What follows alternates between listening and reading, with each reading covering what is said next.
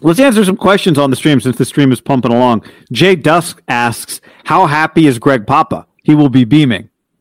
Happiest day of his life since happiest day of his life, probably. I was going to say Sorry, Derek.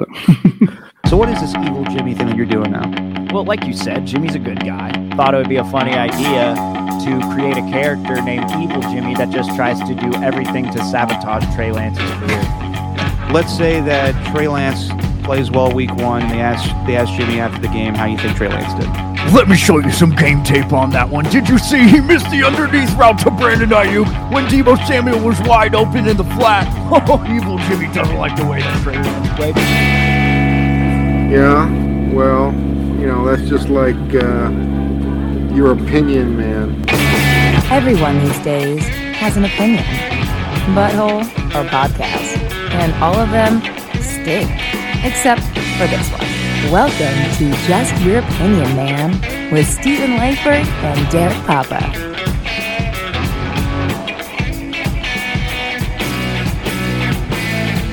Steven! I already know the answer to this question, but I'm going to ask you anyway. Okay. I just want to hear it. How many days left until the season starts? Oh, crap. I lost count. Good Lord, man. It's all over Twitter.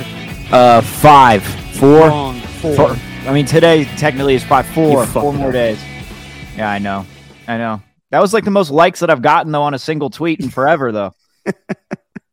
It's just like, and again, like, I love that football's back, but it's the same thing every year. Just like, hey, like, especially this upcoming Thursday. Hey, did you know that football's back? Like, everybody will have the same tweet, and it's just incredible. Yeah. It's stupid at the same time. Yeah, as if we didn't already know.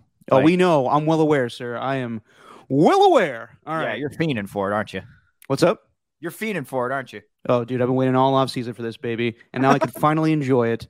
Here we are, everybody. Just Your Opinion, Man. Stephen Langford, Derek Papa. We made it. We're here.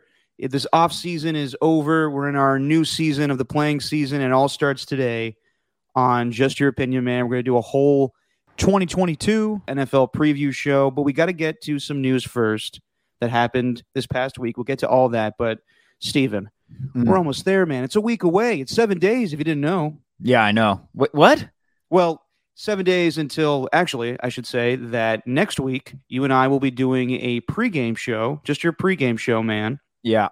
From 8 to 9 every Sunday. So catch me and Steven right here as we get you ready for kickoff every Sunday. And are we going to be in the same place next Sunday when we do this? Well, we should be, shouldn't we? I guess so. So the plan is that we're getting a lot of people together to go watch games at the Oakland Athletic Club. And I guess it will make sense if you came here first, and then we'll do like a in-person one for the first time. God, that'd be early. But yes, I can get that going. I know. I say these things, and I'm like, yeah, we'll do a pregame show from 8 to 9, and there'll be like Sundays where I'll just be like, oh, God, it's so damn early. Yeah. That means I have to travel, probably get up at 6:30, I don't know, then travel up there by 7. Boy. Whoo, that'd be tough. Nah, we'll play it by ear. We'll figure it out. But it'll be a great day. Yes. I also wonder, what is like the best time zone to watch football? Because I grew up in Texas for a good deal of my life, and that was Central Time. And then, obviously, all the games, West Coast time, start at 10 o'clock. Yeah. If you had to pick, I like, now that I've gotten older, even though we have to wake up early, I'm good with the 10 a.m. start just because I'm so antsy in the morning that it's just good to start it. And then you're able to watch Sunday Night Football by 5 o'clock, and then everything's done by 8, as opposed to super late on the East Coast or Central time zones. Yeah, I mean, I've never watched on the East Coast time zone before. Like, I've never seen any of that. So I don't even know what that's like. Super late. Yeah, I don't know what that's. I like the way that it is right now. Early morning, 10 a.m. Yeah. Then 1 p.m. Then boom, you get a day. You get like an hour off. Then you get the Thursday night or whatever, the Sunday night or Monday night or whatever it is. And then I like it that way though. I like it that way being on the East Coast. Oh, on the East Coast or on the West Coast? Excuse me. Jeez, I am. You don't even know what West West Coast. You don't know what days. You don't know what coast you live on. Good Lord, Stephen. I'm exhausted. I bet you got a long week being evil Jimmy, huh? Oh yeah, evil. We'll Jimmy. talk about that.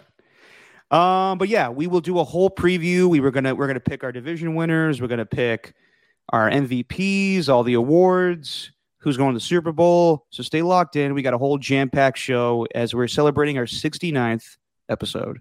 Ooh, really? Oh, yeah, baby. This should be the last one then.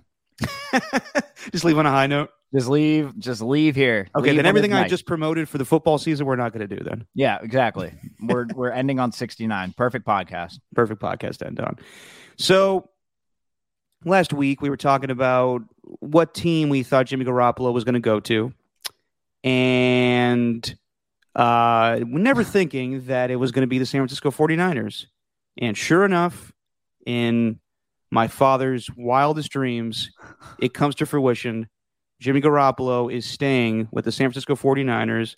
News broke Monday that before they were going to make their roster cuts, Jimmy Garoppolo was going to restructure his contract to go from $24 million made this season down to $6 million, much more manageable, and he is going to stay with the San Francisco 49ers. All the press conferences happened this week. John and Kyle did a teleconference the next day to answer questions. Then Jimmy spoke to the media, and believe it or not, Steven, Jimmy Garoppolo is back, and he's going to back up Trey Lance. For now, so we believe. You've been on the radio this whole week with Vontae Hill. What's your reaction to the news? Well, I didn't think it was going to happen, but also we didn't ask the question, like, do you think Jimmy Garoppolo would stay here if they cut off, what, 19 million of his salary? Like No. 18 million? Like, did we think that he was going to be here with that? I didn't think that was going to happen, but that's what ended up happening. And there's just so much noise around it now. There really is. Maybe in the very end, though, it's just the Niners have their starting quarterback in Trey Lance, and Jimmy Garoppolo's the backup. And I don't know. The one thing that stood out to me really was when Jimmy Garoppolo spoke. Like, he doesn't say a lot, right? He's never going to say anything. He's learned from Tom Brady, not only on the field, but how to deal with the media, where it's just like Tom Brady says, 90% of everything that he says to the media is BS and not really how he's actually feeling. But one thing that stood out was, and this was a talking point with fans the entire time. Like, you know, do the Niners officially have a Super Bowl contending team now that they have Jimmy Garoppolo as the backup? Don't you feel better about your chances of getting to the NFC Championship or getting to the Super Bowl? Didn't seem like that's on Jimmy Garoppolo's mind at all. Like, in the 4.5 minutes that he talked, he didn't mutter the words playoffs, Super Bowl, win a championship. He just kept talking about his future. I think that's all he really cares about. I don't even think he cares at all about this season. I really don't. Sure, he's going to be a good teammate to Trey and all that, but I just think that he's kind of looking forward to the next season when he can actually be a starting quarterback. You're probably right. My reaction was, Yeah. So a little behind the curtain. Curtain? Every Monday, curtain. Yeah, Stephen, curtain. God. What? You know what? This will be the last goddamn episode because I'm tired of this goddamn shit. Well, All how right. about you pronounce it correctly? Then I'll stop. Curtain. Behind the curtain. Yeah. What'd I say? Curdan? Curtain. Curtain? Yeah, Like it sounds like curtain. it sounds like something that like people from Milwaukee, like a bender that they go on whenever they go on a bender with cheese curds. Well, we're just curding right now. Yeah. So behind the curtain, I was producing for Tolbert and Copes on Monday, this past Monday, and I told Matt Mayoko, who's our weekly guest, why don't you join us on Tuesday? Because that's when the big news will break with Jimmy Garoppolo being cut and everything. And he was like, you got it, Derek. Sure enough, Monday, that shit breaks right at the beginning of the show, and I'm like, Matt, I need you to come on today now. Yeah. And it just threw everybody off. No one was planning it. No one was thinking that was going to be a possibility, except, of course, Greg. But I'll get to that a little later. My reaction at first was, wow, I can't believe they're doing this. And also at the same time, I can believe they're doing this. Because while it's crazy to all of us that they would have the starting quarterback from a year ago come back and be the backup quarterback, it's very unprecedented. I can't think of many instances in NFL history where this has happened. Except for, like, you know, a few moments like Phil Simms and Jeff Hostetler, Right. but that was an injury situation. Drew Bledsoe had to back up Tom Brady, but Drew Bledsoe sure as hell wasn't coming back the next season to play with Tom Brady. So this is unprecedented. Yeah, where a starting quarterback tells Yes. the media after the game, all right, see ya. Love you guys. See ya. See ya. Anyway. But then again, you heard all offseason, from Kyle to John Lynch to Jed York, all of them saying there is a possibility that Jimmy could come back. Now, no one thought he was coming back for $24 million, and Jed York at one point said we have the finances to do that. But in the end, even Kyle Shanahan said on the press conference on Tuesday, I want to say, there was no way we're going to let Jimmy come back for $24 million. Not going to happen. And we weren't going to let him practice either. In case he got injured or whatever, we got to fully guarantee that money. So I'm not shocked by this, but it is weird because now Trey Lance doesn't have the freedom to do whatever he wants. He has Jimmy Garoppolo on the back of his mind and over his shoulder. Not saying pining for his job, but he's there. Yeah. And you got to believe that Kyle Shanahan feels comfortable with Jimmy there. So I would say this. There probably wasn't a lot of options for Jimmy in the end. No. It was either no one's going to. So Kyle kind of squashed any trade talks as soon as training camp started, where he said, Jimmy's not going to be our guy. It's Trey now. Right. So the whole league thought that he was going to be cut at some point or traded. And we've heard all this talk about there was possibilities, but the shoulder surgery just kind of screwed everything up. So that's what happened. In the end, Jimmy decided that he needed to get shoulder surgery, and he couldn't find a team. And this was a offseason that we never saw before, with so many starting quarterbacks getting traded, that in the end, Jimmy Garoppolo was an afterthought, especially with a bad shoulder. And he wasn't going to be ready to play or throw until July. So now, he doesn't do anything during training camp. Trey Lance is able to do, practice with the ones, with nobody in fear of taking his job. Brock Purdy's behind him. Nate Sudfeld's behind him. And Jimmy's just awkwardly on the sideline. And everybody's cool with it because they know the end is going to happen eventually. And then I guess Seattle just didn't offer Jimmy what he wanted. Because you have to believe that with Seattle announcing that Geno Smith was going to be the starting quarterback, it wasn't just going to be a slam dunk thing where Jimmy's going to be the starter. Wherever he was going to go, I'm sure there was offers once he got released. Yeah. But you have to believe that there was no good situation for Jimmy Garoppolo to start and get the money that he wanted. So in the end, what's the best scenario for him? To go to a crappy team and start maybe, or have to wait for, say, Daniel Jones to be shitty or Geno Smith to be shitty, or be on a good team, possibly win your job back and back up Trey Lance, a guy that you like. He likes you, apparently. Kyle likes you, but not enough to be the starter. I think this is the best scenario for Jimmy. I think it's the best scenario for Kyle Shanahan. I don't know if it's the best scenario for Trey Lance. It is in the sense that he has someone to mentor him, and you weren't going to get that with Brock Purdy or Nate Sudfeld, but it's not the best situation to have someone constantly looking over your shoulder. Steve Young joins Tolbert every week now during the football season, and even he's like, this is different than what I dealt with Joe. Like, in the end, we all knew Joe was going to be the starter. We all know Trey's going to be the starter, but TV cameras, my dad, everyone will be pining for Jimmy Garoppolo at some point to play if Trey Lance does not play very well. Yeah, here's where I'm at with that, though. It's like, I really don't think Jimmy cares enough to where, and I think Trey knows, like, dude, this guy doesn't care. This is my team. He's the backup, whatever. He'll come in if I get hurt or even if I struggle, that's fine.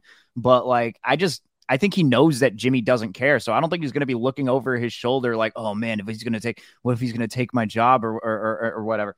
Like, I don't know, man. I just don't think that, even with all the noise that's going to come around it, I don't even see there being much of a chance of Jimmy getting in. Like, I really don't. They don't think that Jimmy's going to be, they didn't think Jimmy was going to be their guy for the next few years. Obviously, that's why they went after Trey Lance in the first place. This year, I really do believe that this all happened kind of in the span of the last month, where it was just, all right, well, there are other offers out there, but you know what? They might not be willing to give him $7 million, whatever's north of $6.5 million. We're able to give him that. And it just so happens that he's on their team. I really don't think that they're going to be in any rush to try and sit Trey. I just don't. Like, the leash I'm giving him, if we're going to get to that, like, the leash is like, maybe till the bye week at least, which is week 9. I think they got 8 games and leading up to the bye week, which is week 9. When's the trade deadline now? 10? Yeah, so it's November 1st.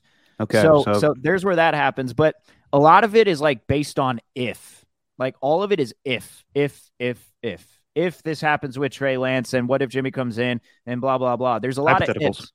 Yeah, a ton of hypotheticals. Like the worst case scenario, like this is a worst case scenario to me, is you get your $25 million a year man in a wide receiver in Deebo Samuel. You get him who's not very happy. I believe it's $25 million is his contract. But you got that guy who's just unhappy with his targets. You know, Ayuk's getting all the shine, and then Deebo is like going to the head coach, going to the quarterback saying, hey, man, you got to give me more targets. Then all of a sudden, Deebo and Ayuk are at a fight. Then all of a sudden, Deebo wants Jimmy. And then the locker room turns into chaos. Good Lord. That's the worst case scenario I could think of. Yeah. Is that what you're hoping for? No, not really. I'm just trying to think of it from all angles here. Like the worst, it's a possibility that it happens, but in the end, I don't think it will. Like it's all based on Trey, though. In the end, how Trey plays. Yes. If he's good, then it's fine. No harm about it. Well, let me ask you this. If Trey Lance was killing it in training camp, do you think they would have brought Jimmy back? I'm sure no. I'd say if Brock and Sudfeld were killing it more in camp, then they wouldn't have brought Jimmy back. Like Brock and Nate, like they just weren't ready to be backups. I don't think personally. Well, Brock still is. He made the team as a third stringer. I know Brock's still there, but the only the trade thing you mentioned the trade date. I know that's probably something. Like, where do you really think that they just put Brock Purdy on the roster just so they could trade Jimmy before November? No, this is what I believe. I'm with you, Steven. I think that while there are going to be some people that pound the table for Jimmy Garoppolo to play at some point, and I don't think it's going to be that quickly. Obviously, my dad is a big fan of Jimmy Garoppolo. So I can see if Trey does not have a good game against the Chicago Bears week 1, it's all right. We got to, come on, there's a Super Bowl team. We got to hand it over to the guy that already knows how to do this thing. I don't think it's going down like that. While they are happy that Jimmy is back and he's there to help out Trey, there's a lot of body language going on in that press conference with Jimmy. Jimmy looked like he was out of options. And he looked like, I'm just here because I have to be here now. Yeah. I think at one point, I forget who it was, either Mayoko or Kawakami, someone asked Jimmy, did you ever think about forcing a release? And he made a face like, yeah, at one point I did, but that's not me. I think it was probably like his agent probably being like, Donnie being like, Jimmy, let's get out of here, man. And he was like, that's not who I am. You know, I'm selling BMTs from my Nona on Subway. I got to be the good guy. So,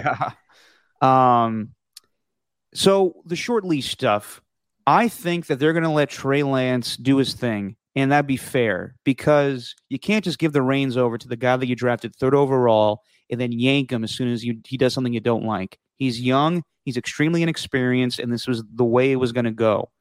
So to now put the extra pressure on him of having the guy that brought them to the Super Bowl and the NFC Championship games in the past 3 seasons, you got to let Trey ride it out a little bit. It can't just be that quick of a yank. It can't be like, that's funny. It can't be like Brian Flores going back and forth every week between Tua and Ryan Fitzpatrick. You got to let it play out a little bit with Trey Lance.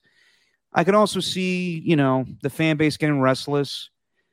But then again, this is what they wanted. Did they want Trey Lance to play the whole time? It was very mixed emotions on Monday when this news broke. It was, okay, well, at least Jimmy's not going to start anymore, but I'm glad he's still there to back up Trey, just in case. Or it could be the complete opposite. At least that's the reaction I got from KBR. It could be that some people are like, no, having Jimmy on the team overall is just bad. But I think the best scenario for this is that, or I should say that this whole thing is killing 2 birds with 1 stone. You have a good backup in Jimmy Garoppolo. The backup situation with Nate Sudfeld and Brock Purdy would have been bad. Right. But Kyle likes Brock Purdy, and I'm sure he's going to hang on to him. If he would have had to put him on waivers and go to the practice squad and someone else picked him up, he would have been pissed. Because even though he's very young and green, there is something he likes about him. So I think that they're happy to have Jimmy on the team in case of emergency. But the real thing is this buys them and Jimmy more time to get a trade partner. And you best believe that at some point during the season, in those first 10 weeks, we are going to have a season-ending injury to a quarterback. It always happens. Now, with the exception of the Rams and Seahawks and Cardinals, and maybe some other NFC teams like the Packers, anybody that's in competition with the Niners, everyone is on the table for Jimmy Garoppolo if their starting quarterback goes down. That's what I think this whole thing is just to buy more time. Yeah. No, I can agree with that. I can agree. I mean, it's just you're just waiting until November 1st till something happens to somebody who's a contender. It does always happen. So maybe they are just waiting, and that's why they signed Brock Purdy. But, that's also something that might not happen. In the end, there might not be an injury to a big name player.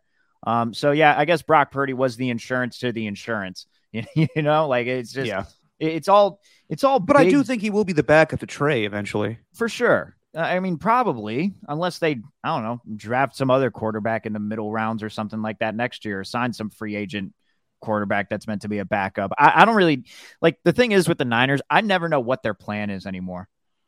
Their plan is just so odd when it comes to adding players. Feels like they should have done something to bolster the offensive line this offseason. They didn't really do that. All they've really done is sign Charvarius Ward to a big deal. Get Debo his extension. And other than that, not a lot of huge moves that were being made, just a lot of releases. I don't know, just the draft picks, it feels like they're good players, but I don't know how much sense it truly made to have a running back in the third round with TDP. It's all just jumbled. I don't really know what their plan was. I don't even know they expected this for Brock Purdy. Maybe they expected Sudfeld to be the backup and just took a chance on Brock Purdy because he was there and he was Mr. Irrelevant. I don't even know what their plan was for Purdy in the first place, but maybe they are just waiting for a trade. I don't know. I could see that happening. I think it's very well likely, and I think that, I listened to, who was it the other day? A lot of people like Michael Lombardi or Mike Tannenbaum. Why'd you laugh at his name? Well, because Lombardi, didn't he just say that their plan wasn't Trey Lance and this is why this is happening? A lot of people are saying that, actually. Chris Mortensen was on with us a couple days ago, and he said this speaks more loudly about Trey Lance than anything. And then you're hearing a lot of reports now that Kyle wanted Mac Jones from the start. Is this breaking news? Right. It's not anything new. That's always been the case. So I think that the plan was to go with Trey and to go with Brock and to go with Nate. I think we're going to keep all three quarterbacks. And then this came in at the last second where they're Jimmy is not feeling the Seattle situation or whatever was going to be on the table once he got released. And they just, they probably went to him and said, Jimmy, what would you prefer? Would you want us to cut you, or do you want to come back here and be our backup and see what's available come the actual regular season? And he took the latter. And I can't fault him for that.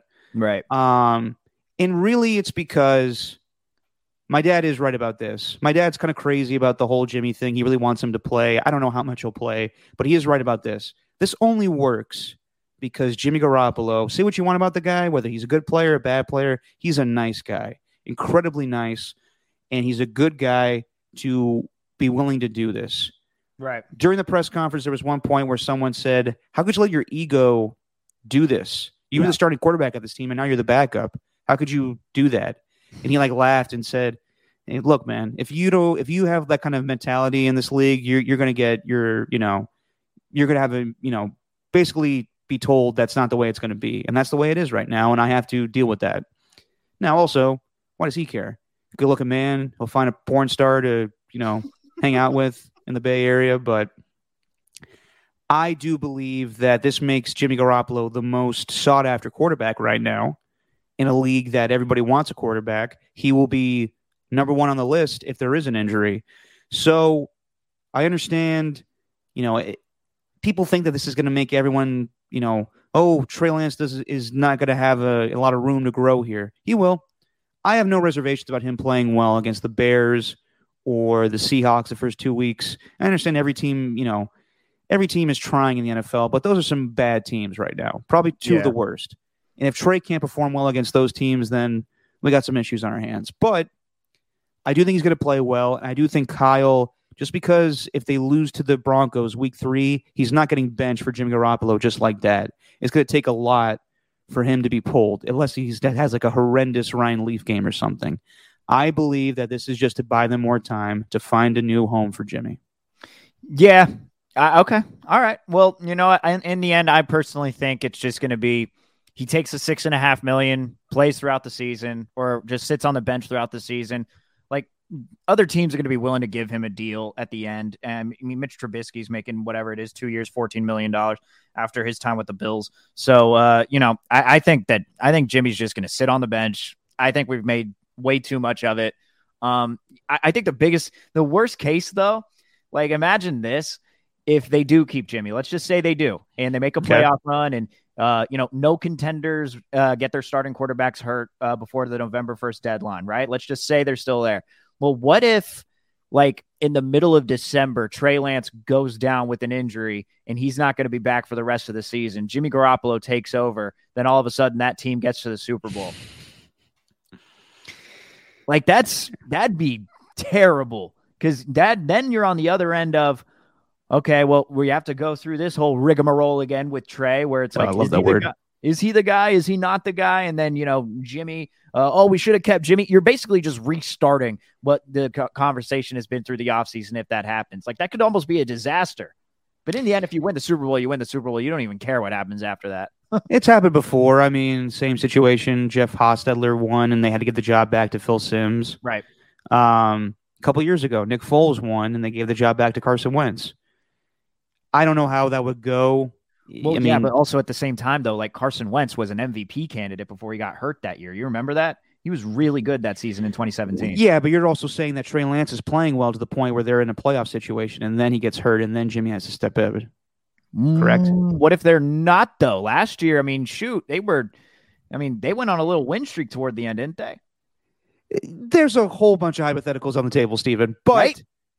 I mean, yeah, and that's why this whole thing's crazy. But I do think in the end, if I had to guess, most of the time quarterbacks get hurt in this league. And also at the same time, let's just say someone doesn't get hurt. Let's say that Davis Mills starts to suck in Houston. It could be the same situation. So how did the Niners acquire Jimmy Garoppolo? Do you remember? Second round pick. Yes, but it was in the middle of the season and they were planning for the future. They're already a bad team. Correct. Yeah. So let's say the Houston Texans are just shitty with Davis Mills.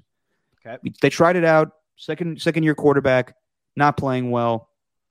Fuck this. Let's move on and get the guy that we really want. Nick Caserio, who knows him from New England's like, all right, let's pull the trigger. They trade for Jimmy Garoppolo in the middle of the season, and then he's the new guy. They give him a deal, and that's their quarterback. Or let's say the Dolphins, a team with a lot of playoff aspirations, bought a huge moves in the offseason. They're banking on Tua being really good. What if he sucks? Then Mike McDaniels, is he going to be like, all right, well, I know a guy that's available that can run my offense. There you go. Philadelphia Eagles. They just traded for Chauncey Gardner-Johnson. They are trying to be a Super Bowl team and not have to pay a ton of money to their quarterback. If Jalen Hurts is not very good, I can see them pull the trigger on Jimmy Garoppolo. There's a lot of options out there. So this is the best scenario for the Niners to get the draft capital that they want and to get Jimmy Garoppolo on the best team this season. Interesting. Yeah, no, there's plenty to come into play, but also, like, I don't know if God. Yes. Man, if those other teams like get to the November 1st deadline and they don't think that their quarterback is the guy, like that's a huge move to make. God, that's a huge move. But the Niners had to do that back in 2017? Yeah.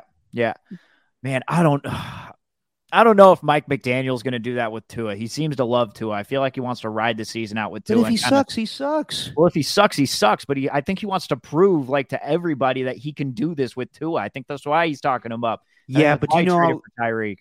Sorry to cut you off, but do you know how close they were to trade for Deshaun Watson during the trade deadline last year? Very close. I'm just saying. I mean, they could say what they want, and Brian Flores was gunning for he didn't like Tua. The whole organization didn't like Tua. Now they're just trying to make it work for one more season. They're trying to get Tom Brady, for God's sakes. The Jalen Hurts thing is going to be interesting, too, though, to keep an eye on. Definitely, because that team is ready to win right now, and the only question mark you have, kind of similar with the Niners, is their quarterback situation. Yeah, yep. So this thing just got a whole hell of a lot spicier, my friend. That it did. I'm excited. Well, yes, and A ton of people texted me as soon as the news broke. It was like, well, your dad's got to be thrilled about this, right? Yes, he likes Jimmy, but he understands Trey's the guy too. But best believe that he's trying to get Jimmy to play. Oh boy. Yeah. Anyway, we'll deal with that mess as because any throw, any interception Trey has, the cameras will cut to Jimmy on the sideline, and that'll just be fun fodder for. And Jimmy's just going to be sitting there with a smile on his face, not a care in the world. Like, he's not going to care. I really believe that. I don't think he cares. I don't think he cares about this season at all. Just like a thought popped in my head. What? Who do you think pulls more older women, Jimmy Garoppolo or Zach Wilson? Jimmy. No doubt, Jimmy. What kind of a question is that? I don't know. Just popped in my head. I was like, Jimmy's gonna be on the sideline. He's got nothing to do. He's like, hey, look at that babe. And then Maybe. he's got a lot of time on his hands now. Anyway, you know who's got a lot of time on their hands now? Well, actually, they don't because they just found a new team. But initially, we were wondering if this was going to happen, and sure enough, it did. They couldn't find anybody to trade for this guy. The Raiders, they made roster cuts earlier this week. And in the end, they thought it was best not to continue with first-round draft pick from a year ago, Alex Leatherwood. And, you know, Josh McDaniel and Dave Ziegler, they have a new regime. They're going with their guys. A lot of the old Gruden, Mayock guys are gone. But to cut a first-round draft pick from a year ago, that is telling. And no one wanted to trade for him either. So you have to look back on this, along with all of the other draft picks that Gruden and Mayock have had in their tenure.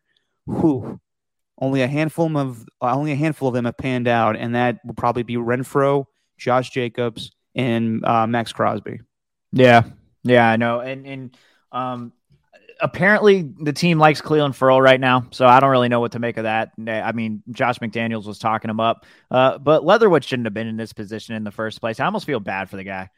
Like, 17th overall pick. You're drafted to be the starting whatever right tackle. Then they want to switch. But to not even make the team, man. Yeah, to not make the team though, I think that shows really what McDaniels thinks of those picks. But it was just like they were terrible at picking at picking guys in the draft. That's it. I don't know what they were like in the first round, where it's like, you know, you're watching Clemson and Alabama playing a national championship game, and then Gruden's just like, I didn't want that guy.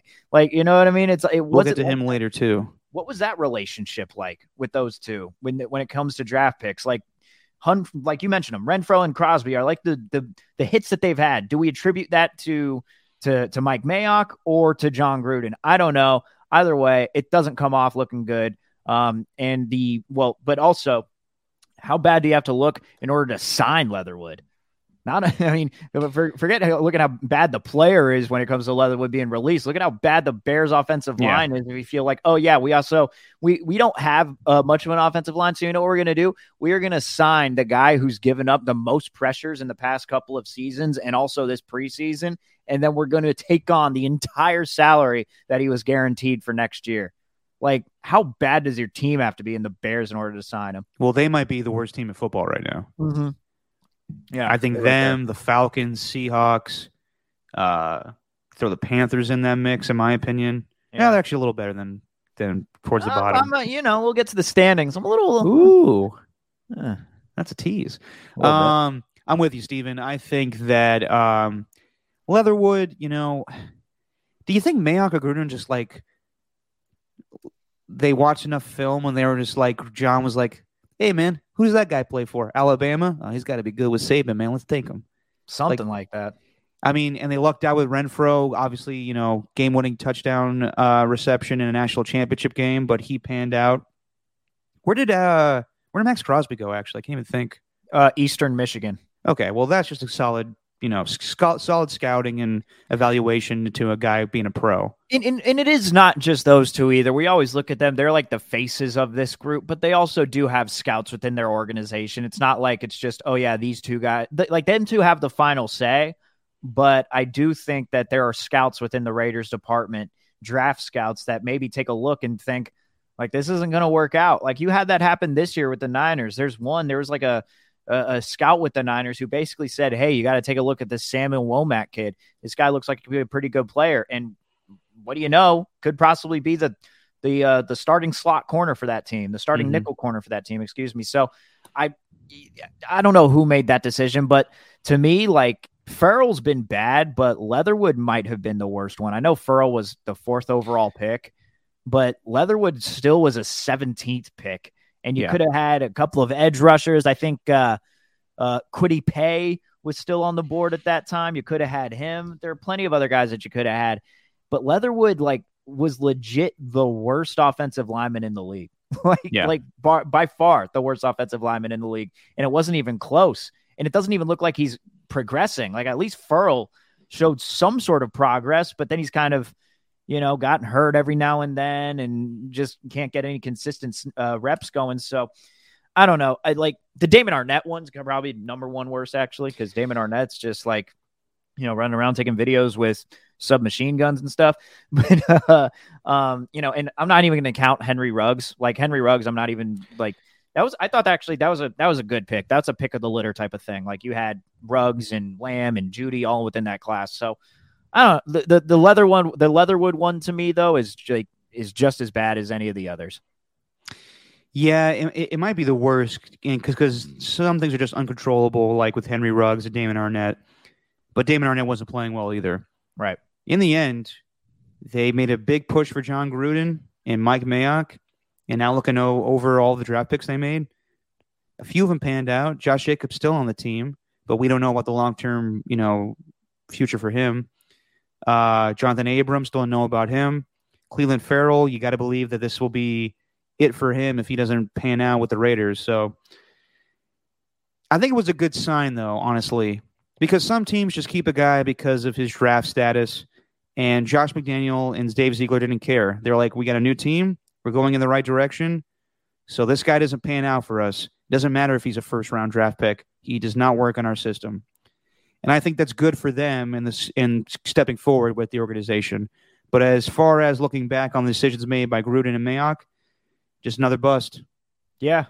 Yeah. And, Trayvon Mullen, he looked really good. He looked really good during his time with the Raiders. Then he ends up getting traded for a conditional 7th rounder that could turn into a 6th rounder, depending on conditions. That's why they call it a conditional. That truly was just an FU to the previous regime. It's like, okay, we'll keep these guys, but you know what? We're going to decline the 5th-year options of Abrams and Jacobs. We're going to decline those 5th-year options. We're going to make it work with this tight end, but that Leatherwood guy, we're not going to sign him. We're good. We're waiving him. And that cornerback, Trayvon Mullen, who a lot of your fans thought was going to be the starting cornerback, no, he's going to be gone because we feel good about the guys that we brought in. Oh, Nate Hobbs is great, though. Nate Hobbs, love Nate Hobbs. But other than that, they're basically just said, you know what? I do love that. I do love that they're trying to create something new and just cutting bait with and not looking at those players for their draft status. Like, some would look at him and say, like, well, he's a first rounder, should stick on the team.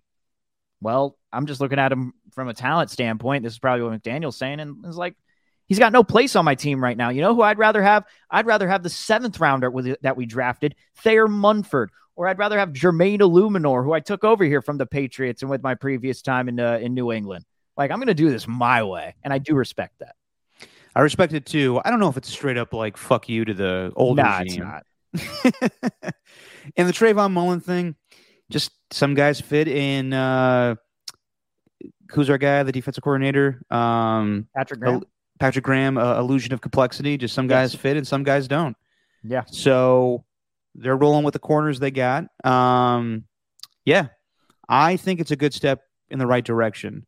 It's not going to say much about, we'll see how the offensive line holds up. I mean, they weren't going to be any better with Alex Leatherwood there, but I'm glad that McDaniel knows who he wants to be part of the team and who he doesn't want to be part of the team. And there's still a lot of guys that Gruden, picked that are going to be big guys on this team. Like, they picked him up because he didn't have any other options in the league because he was cut by the Ravens, but Darren Waller was a decision made by Gruden and Mayock. I want to say Mayock did, but I can't remember actually. And actually, it sounds like Waller's going to get a new fat contract before the season starts. He'll be probably the highest paid tight end because he just got representation from Drew Rosenhaus, who dealt with the Raiders a lot with Antonio Brown back in the day. But Yeah, I don't think this is a bad thing for the team going forward. Now we'll see how they do on the right side of the offensive line, but I don't think it's a bad thing to cut bait with someone that you know is not going to be good for you. Yeah, forget the and forget the draft picks. Like Gruden and Mayock were much worse, I thought, through free agency. like they managed to pick guys that could go on 1-year deals, but after that, it was just like, all right, I'm out. See ya. Like they picked their guys, but they did not do well in keeping them around. Well, I remember they signed LaMarcus Joyner, and he was supposed to be like a big safety for them. He even make the team come training camp. They cut him. Yeah. So Marcus Joyner gone. Like Tyrell Williams, we know what happened with him. Antonio Brown was a trade, but like everything that they brought in the offseason outside of the draft, like that was just as bad to me as some of the picks that they made in the draft. There are a lot of picks. So you can get a lot wrong, but man, they get a lot wrong through free agency and through trades. In the end, the Raiders are moving on in the right direction, in my opinion. Yeah. Before we go to other moves that are made around the NFL, I was going to ask you. So, what is this? I saw the clip you did with Bonte, and it was amusing. It was funny. So, what is this evil Jimmy thing that you're doing now? Well, like you said, Jimmy's a good guy. You know, people love him. And, me and our guy, Evan, were just talking in the back room, just like kind of laughing about this whole Jimmy scenario. Like, what if he walks out into Soldier Field? What do they call it? Is it still called Soldier Field now? It is called Soldier Field for now. They're suddenly found like a new stadium though. When is he going to like walk? Is he going to lead the team like out of the tunnel at Soldier Field? Is he going to be like the first one out? Is he going to get like a fake patch created that says C on it? Because he feels like it's his team again, with the stars on top. So then I thought it would be a funny idea to create a character named Evil Jimmy that just tries to do everything to sabotage Trey Lance's career. And so like everything that went wrong last season, like it's all Jimmy's doing. Like, evil Jimmy's doing. Yeah. So basically, to clean it up for radio, it's evil Jimmy, but essentially it's dickbag Jimmy. Yeah. Yeah. Can I hear a little bit? Oh God. Okay. Let me think. God, what did I do? I'll give you a situation. Okay. Let's say that Trey Lance plays well week 1, and they ask Jimmy after the game how you think Trey Lance did. Let me show you some game tape on that one. Did you see he missed the underneath route to Brandon Ayuk when Deebo Samuel was wide open in the flat? Oh, evil Jimmy doesn't like the way that Trey Lance played. And did you see Kyle Shanahan last year? Did you see him run the ball 16 times with Trey Lance? You know who had him do that? Me, evil Jimmy. I told him it was the best idea to do that. That's the best game plan. And then he got hurt, so my plan worked. You sound like an old wrestler from the 80s. Yeah, that was the only voice I could come up with. No, it's good. It just reminds me of like Randy Macho Man Savage. Oh, let me tell you, brother. Yeah, I got that. I got what did I get? Trey Lance is going nowhere. Evil guy from Men in Black. I got that one. Evil guy from Men in Black. Yeah, the cockroach. Sugar water? Yeah, exactly. That's what I said. Like I was I'll put my hands up like this. Yeah. Sugar and water. I love that character. First Men in Black still holds up. But also, what was it? My favorite part about it, though, was I got these 2 texts in a row, and this is what I strive for. I got one under it, which said, Evil Jimmy was hilarious. You need to do that again. And then on top of that was, Evil Jimmy is a terrible bit. Don't ever bring that back. Literally 2 of the exact opposite texts back to back. That's exactly what I want. That's what I'm aiming for. That's what will happen on the text line. Yeah. People love it. People hate it. I say keep doing it, Steven. Yeah, it hurts the voice, though. Like, my voice was really dead, like, toward the end of that show. It took a little while to get it back to life. But, yeah, man, Evil Jimmy, I don't know, just, like, thinking of – it's just so funny to think of, like, random things that Evil Jimmy would do to sabotage his season. Like, go and force, like, Trent Williams to watch film and say, like, hey, see, I wouldn't force it to hold the block that long. I would have gotten the ball out this quick. Like that kind of thing. No, it's a solid. Not to say that Jimmy's going to do any of that stuff, but it probably is in the back of his mind. Like, fuck, I could do that better. Well, he's not. He's such a good dude. He's never going to do anything bad. It's like, no, I know. You kind of want him to show a little something, like just show some sort of frustration or anything. I was pissed that reporters didn't ask him about the whole vanishing report. What do you mean? Oh, the The Mike Silver one. Yeah. Well, it's like the first time that we've heard about it. It's just like, hey, man, like, what do you think? But also, like, it probably wasn't on the forefront of people's minds right then and there. Right. The Niners really wanted to shorten that press conference, didn't they? Like, I saw it was 4.5 minutes. I was like, wow, really? Well, just 4.5? I mean, let's be honest. How much time are we giving the backup quarterback now these days for press conferences? True. Yeah. Don't care if it's Jimmy or not. Know your role, buddy. No, I'm kidding. Yeah, that was another thing. He's like, there were two things. One, the other things that stood out was, the whole ego thing. But he's like, you got to know who you are as a quarterback in this league. So it's like, so you're a backup. Like that's what you are. Is that? Well, that's his place on this team right now, right? As far as we know. And then, what was the other one? Yeah, the thing about being out on the practice field. He's just like, yeah, I had to be there. I had to do it. Yeah. Like, so it's so funny that we were just making fun of Jimmy. It's like Jimmy didn't want to do that. He was obligated to be there. Of course, he had to rehab the shoulder. Yeah, just on the little side field though. Like, you could have done it in private. You could have done any of that stuff in like some random high school field if you wanted to. Well, they're gonna drive him out to a high school at wherever, Sarah, and have him throw passes. I don't know. Anywhere. It's a whole weird situation, and I don't think it's going to last that long. I think eventually someone will get hurt, and then the Niners have to decide if it's in the best interest to get capital back for him with that team, or even that team that trades for him. I'm looking at the Dolphins, Eagles, Texans, Giants, possibly Browns if Jacoby Brissett does not play well. All options for Jimmy during the season, and even the good teams. If Patrick Mahomes goes down with an injury, you best believe the Chiefs will call. True. So, yeah. Other moves that were made during this week. Initially, Trey Sermon made the 53-man roster. And then the Niners wanted to make an acquisition, I think, with a linebacker. I couldn't remember exactly who it was. And they had a crowded backfield. So they have Elijah Mitchell. I always mess his name up because I think it's David Hyde Pierce from fucking Frasier, but what's his name? The new LSU running back. I just call him Ty Davis Price. There you go, Ty Davis Price. That works. And then they got, I'm going to say George Mason, but that's not it. Jordan Mason. There you go. Get all the shit ready for the actual week one. And Jeff Wilson Jr. So then it was decided the day after the initial cuts, when JaMychal Hasty was initially cut, to make Trey Sermon cut as well. And then there was speculation of whether or not that they were getting back on the practice squad, and in the end, Trey Sermon gets picked up by the Philadelphia Eagles. Not a bad spot for him. So it's kind of like same kind of situation with Alex Leatherwood, even though Alex Leatherwood was a first-round pick, even though he was projected as a third-round pick from my memory. Mm-hmm. Trey Sermon was a third-round pick, and in the end, John Lynch and Kyle Shanahan didn't care. Got to move forward. Jordan Mason, an undrafted rookie, is outplaying him. We drafted somebody new. Trey Sermon is just not working in our offense. Love the game on the practice squad, but he's not going to be on our football team going forward.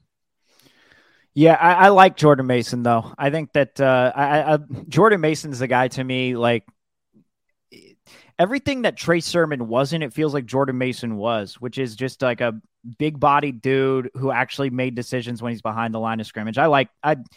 I agree with everything that they did. Like I'm pretty sure they would have kept all five if they wanted to, but they got too many needs. They got too many needs at O-line. They wanted to keep Brock Purdy as that third stringer. So it's not really too much of a surprise. Like, Hasty was clearly the odd man out. We were wondering, like, after the preseason, it's like, well, if Hasty didn't play that much, I think he only had like one carry or one target.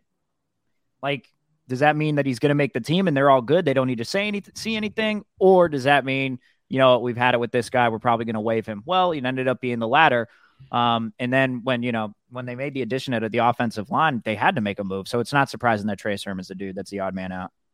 Nope, not surprised either. Not surprised by JaMychal Hasty either. He got picked up by the Jaguars, I think, the next day. So those guys have roles in the league, but just a numbers game with the Niners. They like to run the ball. They have a lot of new faces.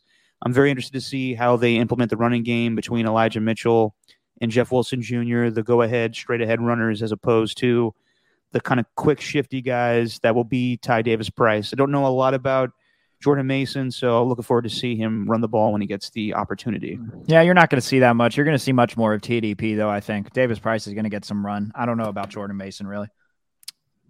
Could be the case. Then you have the day of roster cuts, a very good corner, probably one of the best nickel corners in the league, Chauncey Gardner-Johnson with the New Orleans Saints. He was trying to get a contract extension. He gets traded to the Philadelphia Eagles. That is a huge move, in my opinion, just because, one thing, I think the Saints really liked him, and you have to believe that they feel comfortable with either the Honey Badger taking over for him or Marcus May, but now Marcus May's got a legal issue on his hand. Yeah. He's got arrested during the week, so good move for the Eagles. We'll see how it pans out for the Saints, but like I said, man, the Eagles are going all in this season. So if Jalen Hurts is not, as I said in shows past, cutting the cheese, then they may have to look to Jimmy Garoppolo. Yeah, it's truly like they've made it so it really is all on the quarterback now. Like there are certain teams where it's just like you have all the pieces around you. Like the Eagles have everything. They got everything in the trenches. They got a great offensive line, good D line, the secondary, the linebackers, everything on defense. Like they got one of the best rosters in football. It really just does come down to Jalen Hurts and the play of the quarterback. And not to mention like who they got at wide receiver too. Trading for A.J. Brown. Dude's going to be a beast for them if Jalen Hurts and him can get in sync. Devontae Smith is awesome. So it's like, it really is all in the quarterback. No, definitely. Yeah, speaking of quarterbacks, the Broncos wasted no time, and they signed Russell Wilson to a 5-year, $245 million extension, $165 million guaranteed, $49 million annual, and he'll make $296 million in his time with the Denver Broncos if he stays that long. He's already 32, or older than that, but I can't see him living out the entire contract. But, yeah, dude, corny guy gets rewarded. Yep, he's going to be doing a lot of riding with the Broncos. He's 33 right now, and he's going to turn 34 in November. So, damn. Well, Broncos country, there you go. Let's ride. Way, like, there's no way that a guy who plays with his style of football, like he can. It's not sustainable, is it? I don't think he's going to run a lot anymore. He shouldn't. Not if you're in your mid to late 30s. I think he's going to be more of a drop pass. I mean, when he was young as a rookie, first couple of seasons with the Seahawks, he ran. He wasn't like a scrambling guy, but or like a pull read option like Colin Kaepernick back in the day. He could run, but he's definitely more of a traditional passer now, and that's what I think he's going to be. Now, I don't know how good the Broncos' offensive line is going to be. We keep talking about the Raiders' offensive line being not so great. Not so sure about the Broncos either. So we'll see if he has to move around the pocket, and that's what's going to be part of Nathaniel Hackett's offense. But a lot of quarterbacks getting money, so you got to believe that Lamar Jackson now sees that Russell Wilson makes that money, Kyler Murray making that obscene amount of money, and I'm glad that Russell Wilson surpassed Kyler Murray for the most money made annually because that should have never been Kyler Murray in the first place. But you got to believe whatever happens with Lamar Jackson, that'll be interesting because to have a lame duck season like this for a starting quarterback, and it's rare for QBs to represent themselves. But, I'm not a huge Lamar Jackson guy, but at the end of the day, he's proven a lot in this league, and he's next in line for a new deal. So you got to believe that there's something around the corner for him. Yeah, no, I agree. I don't know what that number is going to be. Lamar's an interesting case, man. Like that's kind of the situation that the Raiders are in, or the Raiders were in, at least before they gave Carr the contract. It's like, well, we got this quarterback who has some certain strengths, but also has some weaknesses that you don't like in your starting quarterback. Now the time is to possibly give him an extension. Should we even do it? I don't know. Like it feels like we gotta have to, and it feels like that's where the Ravens are at. Definitely. So earlier we talked about the mistakes made by old John Gruden during his time with the Raiders. And we haven't heard from Johnny Boy in quite some time since the emails were leaked out. Mm-hmm. Steve and I put some links in the private chat. You mind? I think we should make this a weekly thing now with our pull-up game. There we go. So here's Johnny, his little blue polo. Yeah. He's at the Little Rock Touchdown Club. I don't know what the hell that is. I guess it's just like a booster meeting for Arkansas football. It's brought to you by Simmons Bank.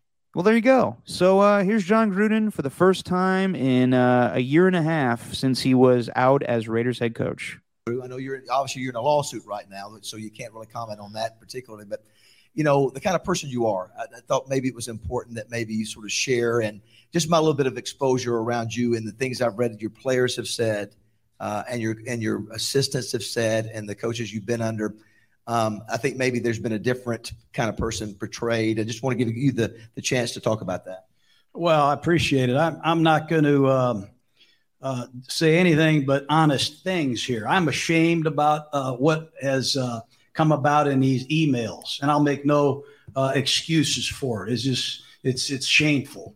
But I am a good person. I believe that. I go to church. I've been married for 31 years. I got 3 great boys. I still love football. I've made some mistakes, but I don't think anybody else in here hasn't. And I just ask for forgiveness, and hopefully I get another shot. But I get choked up, because there's a lot of misunderstanding out there right now. What you read, what you hear, what you watch on TV. Hell, I worked at ESPN for 9 years. I worked hard at that job. I don't even want to watch the channel anymore because I don't believe everything is true. And I know a lot of it is just trying to get people to watch. But I think we got to get back to reality. And that's why I look forward to Saturdays, because you're going to get what you deserve when the whistle blows. And we'll see if the Razorbacks can get after Cincinnati, which I hope they do. Yeah, matter of fact. That face, man. Johnny. Steven, your thoughts? I mean, what am I supposed to think about this? Like, not trying to rip on religious people, but it's like, just say, oh, yeah, I'm a good person because I'm married for 31 years, have 3 kids, and, go to church. It's like, does that make you an entirely good person? No, not necessarily, because you didn't really mention the emails in the past there, and now you haven't really he hasn't said anything. I didn't watch the entire presser, so I'm not going to act like I know all of what he said, but like something he didn't say anything to the effect of like, I've been working on myself. Like none of that was, I don't know, just anything like that. But other than that, like anyone who's coming to his side, like and actually defending him, that's okay. If you want to defend him, if you want to defend him as, former players, whatever, that's fine. But why would anybody want him back in the NFL anyway? Like, hasn't he proven that since 2018, like this dude is a little out of touch with the times? Yeah. Like who would really want him going to their team, knowing everything that comes along with it? It's just like, okay, he's worked on himself. He's come back from those emails. Maybe it was even unfair that those emails got released, but they did. And I just don't see why there's anyone who believes that he should come back. I mean, okay, like if you want to give someone a second chance, then fine. But it's not like you're giving a second chance to like an all-time great. I think we've realized now that John Gruden, he's a great coach and he's a great personality, great ambassador for the NFL, but he's not that great anymore. Like, why would anyone want him back? I don't think we will see him back in the NFL. I don't even know what this is that he was speaking at. Yeah, it's like, go Arkansas. Yeah, I can't wait for the Razorbacks to get up with Cincinnati, man. And in the end, the Razorbacks did win yesterday. Yeah. But I don't know what that's for. He's just speaking there because he's a former coach and he's just going to be like there for a rah-rah speech. I don't know. I don't know what it's for. If you had to guess, and this is probably an easy question, what's the demographic of people that are in attendance for that thing? Probably old and white. There you go. So, look, Johnny boy, you may win this lawsuit because in the end, it probably wasn't. It's shady the way that stuff came out, but the facts are the facts. It's disgusting stuff that we saw in the emails.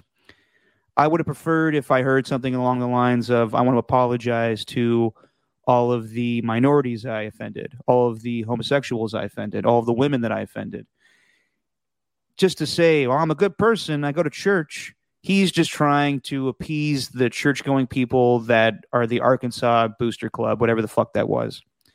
So, yeah, just because you go, and also, I hate when people do this shit. Just because you go to church doesn't make you a good person. Yeah, it is what it is. So, and then of course John flips it and goes like, ESPN's full of lies, man. And which they are, but the other day Stephen A. Smith and Molly Karam were supporting him. Kind of awkward, but also at the same, and then he goes back into his salesman routine of just being like, I can't wait to watch the Razorbacks play on Saturday, man. I don't think that we'll see John Gruden again in the NFL. if Urban Meyer can find things are different in college football. So if Urban Meyer can get a TV gig again with Fox, I wouldn't be surprised if John Gruden got a TV gig, probably on the lower level with college football or something like that. Right. But yeah, just because John was trying to feed into the audience of the churchgoers. Yeah, I agree. Like that's all you're trying to do when you're up at those stages, man. You're church. I mean, so this was actually, I guess, like the Little Rock Touchdown Club is just one of the nation's largest and fastest growing football clubs. It began in 2004 and it has over 500 members. So I don't know. I guess they're going to be speaking. They're going to have speaking engagements with Ed Orgeron, Paul Feinbaum, Marty Smith. Wait, Ed Orgeron too. So these are all just outed coaches. Yes, pretty much. And then Paul Feinbaum though. After that, Paul Feinbaum's good. Then Marty Smith on the 26th from ESPN. So a lot of Southern guys, a lot of them white. Yeah, exactly. Like, I don't know, man. Like, it doesn't make me feel any different about the situation. He still did what he did. And I'll always believe in second chances and stuff, but I don't know, not when someone's in such a prominent position. That's what it is. Yeah. I don't know what he deserves, to be honest. That's the thing with Deshaun Watson, too. It's like Deshaun Watson, had his chance at the dream in the NFL, and he's done something to botch it, yet the NFL still welcoming him back with wide open arms. It's like, it's just you had your chance at the dream, and you know what? You've lost it. I was hoping you go with arms wide open. Yeah, with arms wide open. Yeah. Yeah, I don't know, man. It's brutal. Yeah, good for Gruden. He probably made a good money at that touchdown club thing. Yeah, I know, right? Other sound I put in our thing for our pull-up segment. Mm-hmm. So Aaron Donald is not going to be suspended. Correct. But didn't stop everybody from voicing their opinions. And I understand everybody's stance and, comparing it to Myles Garrett and whatnot. But I kind of agree with the sentiment that he, things happen in practice. We went through it last week, but Aaron Donald was doing an interview, and he's going to get ready to play Thursday night against the Buffalo Bills. And he was talking with, I guess this guy's name is Zach Gleb with CBS Sports. Zach Gelb. Gelb, my apologies to Gelb. Old Gelby. But he went on to promote something with a doctor he's working with. And yes, Dr. Teals. Thank you, Ernie. Dr. Teals is what Aaron Donald was plugging, and that's not what Zach wanted to talk about. This is a hilarious interview. You can join practices because we all saw the video of you swinging helmets, and people were wondering what was going on there. It was just a practice. Obviously people got phones out and things like that, but I'm not going to sit and talk about negative stuff that happened at a practice. My main focus is Buffalo, so. Was there any internal punishment? We talked. So, were you thinking maybe you were going to get suspended or anything? Hey, Zach. I wasn't worried about it. So, yeah, we're just going to focus just here because Aaron's here today to talk about Dr. Teals. So you do have 2 minutes left if you want to pivot to your last question, please. No, okay. Just one more thing, Aaron, on this, and I'll get to Dr. Teals. What sparked it? Just wonder, because I think people are curious about it. Well, being a guy that's 31 years old, my main focus is football. Obviously, the physical part you do, but it's more about the recovery thing that I need to do, and being a partner with Dr. Teals and be able to use Dr. Teals 2 or 3 times a week to help my body recover. And, I usually soak 15, 20 minutes in tub, help me to be able to play at a high level and be productive. So, you learn a lot more as you get older as far as it ain't all about work. All right, yeah, we got to take. We got the idea. Aaron Donald's plugging Dr. Teals.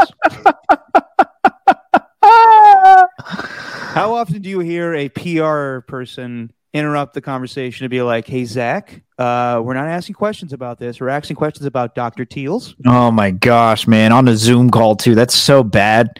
I thought I was playing something out of nowhere. Like I thought I was playing like a random tab. I was actually like kind of nervous to say for a little bit, just like what the hell. But what? God, who cares? In the end, who cares what happens? Dr. Teals, though. Dr. Teals, baby. Like I loved also Aaron Donald just flipping it like he asked. So what's last question? What sparked the fight in the first place? Well, being a 31-year-old guy, I got to get my body right. Yeah, Dr. Teals. Yeah, I thought he was going to be saying like 31-year-old. I don't have time for shenanigans at joint practice. And being 31 years old, I've seen what it's like, and I decided to swing a helmet on him. Whatever. I'm a Super Bowl champ. At the same time, you got to believe that Aaron Donald, the media's coming to practice tomorrow for the Rams and Bills opener come Thursday.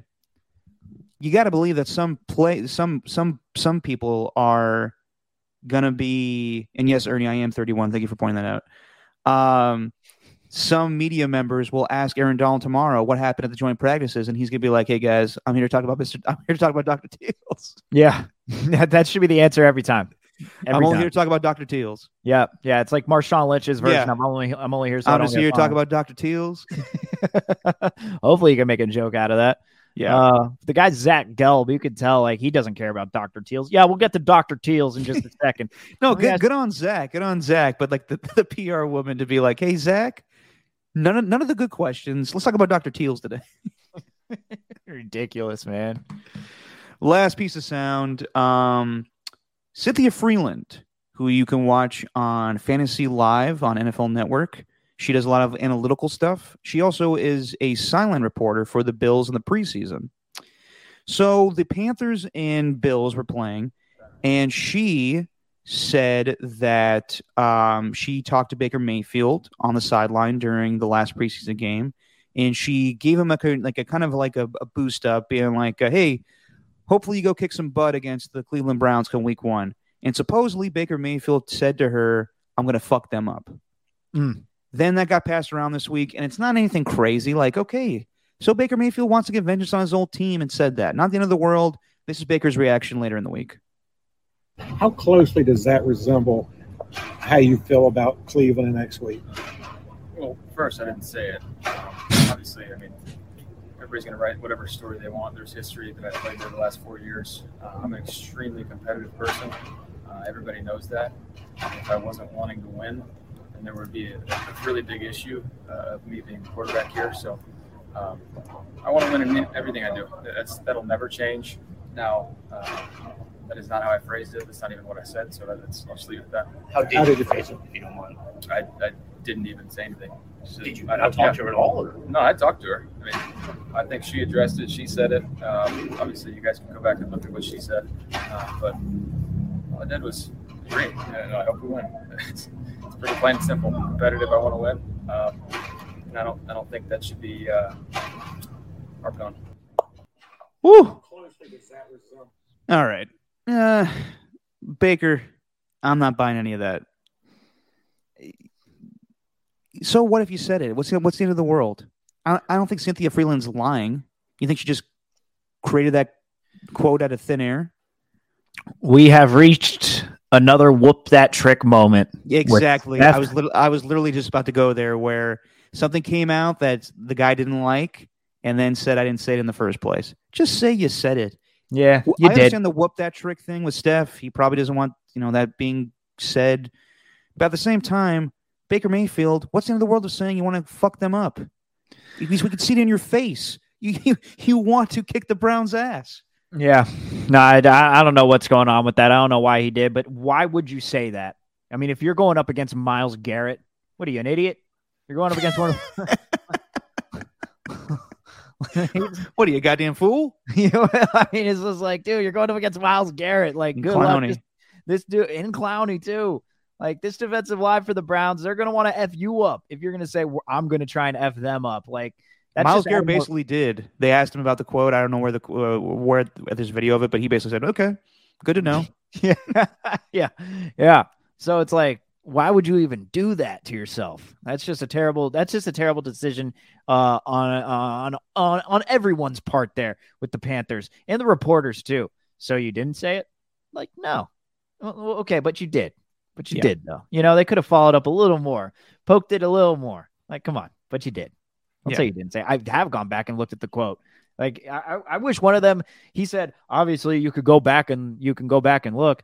I wish one of them would have pulled it up on their phone right there and said, here it is. All right. Yeah. Now what? Oh, Baker. We'll see how he does this season with the Panthers. And we'll see how everybody does this season in the NFL because, Steven, it's time. It's time to put our money where our mouths are. It's time to pick who's going to be going to the playoffs, who's going to be missing out, who's winning MVP, all that shit. It's time to preview the 2002 NFL season. And let's do it division by division, my friend. You want to start in the East first and then get to the more sexier divisions in the West? Yeah, let's go to the East first. We can start out with the East. Very well, then. Let's start in the AFC East. Obviously, the Bills, the cream of the crop, the last 2 seasons. And we don't know what's going on with the New England Patriots as far as, well, I mean, we kind of do. Matt Patricia's spending time with Joe Judge calling plays. But then there's the Miami Dolphins there, sneaking up, maybe in the second spot, maybe to take over the Bills. And then we don't know a lot with the Jets.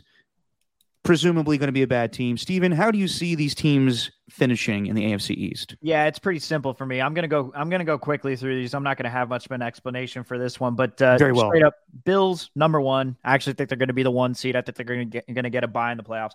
So Bills 1, Dolphins 2, Pats 3, and then Jets 4. I don't think that for the first time the Bills and the Dolphins are going to be over the Patriots. I think. I'm with you. I think the Bills are going to be the number 1 seed in the AFC. And they win the division, obviously, in the AFC East. I got them going 14-3. Jeez. The Miami Dolphins have made a lot of moves, but I'm not really relying yet on Tua, and I don't know how he's going to play. And the Dolphins' schedule is actually pretty tough at times. It's Mike McDaniel's first season there, so I'm not ready to put them in the playoff as a playoff team yet. I still think that the New England Patriots are a good team, so I'm going to put them as the 7th seed. The last playoff team in the AFC. I have them going 10-7.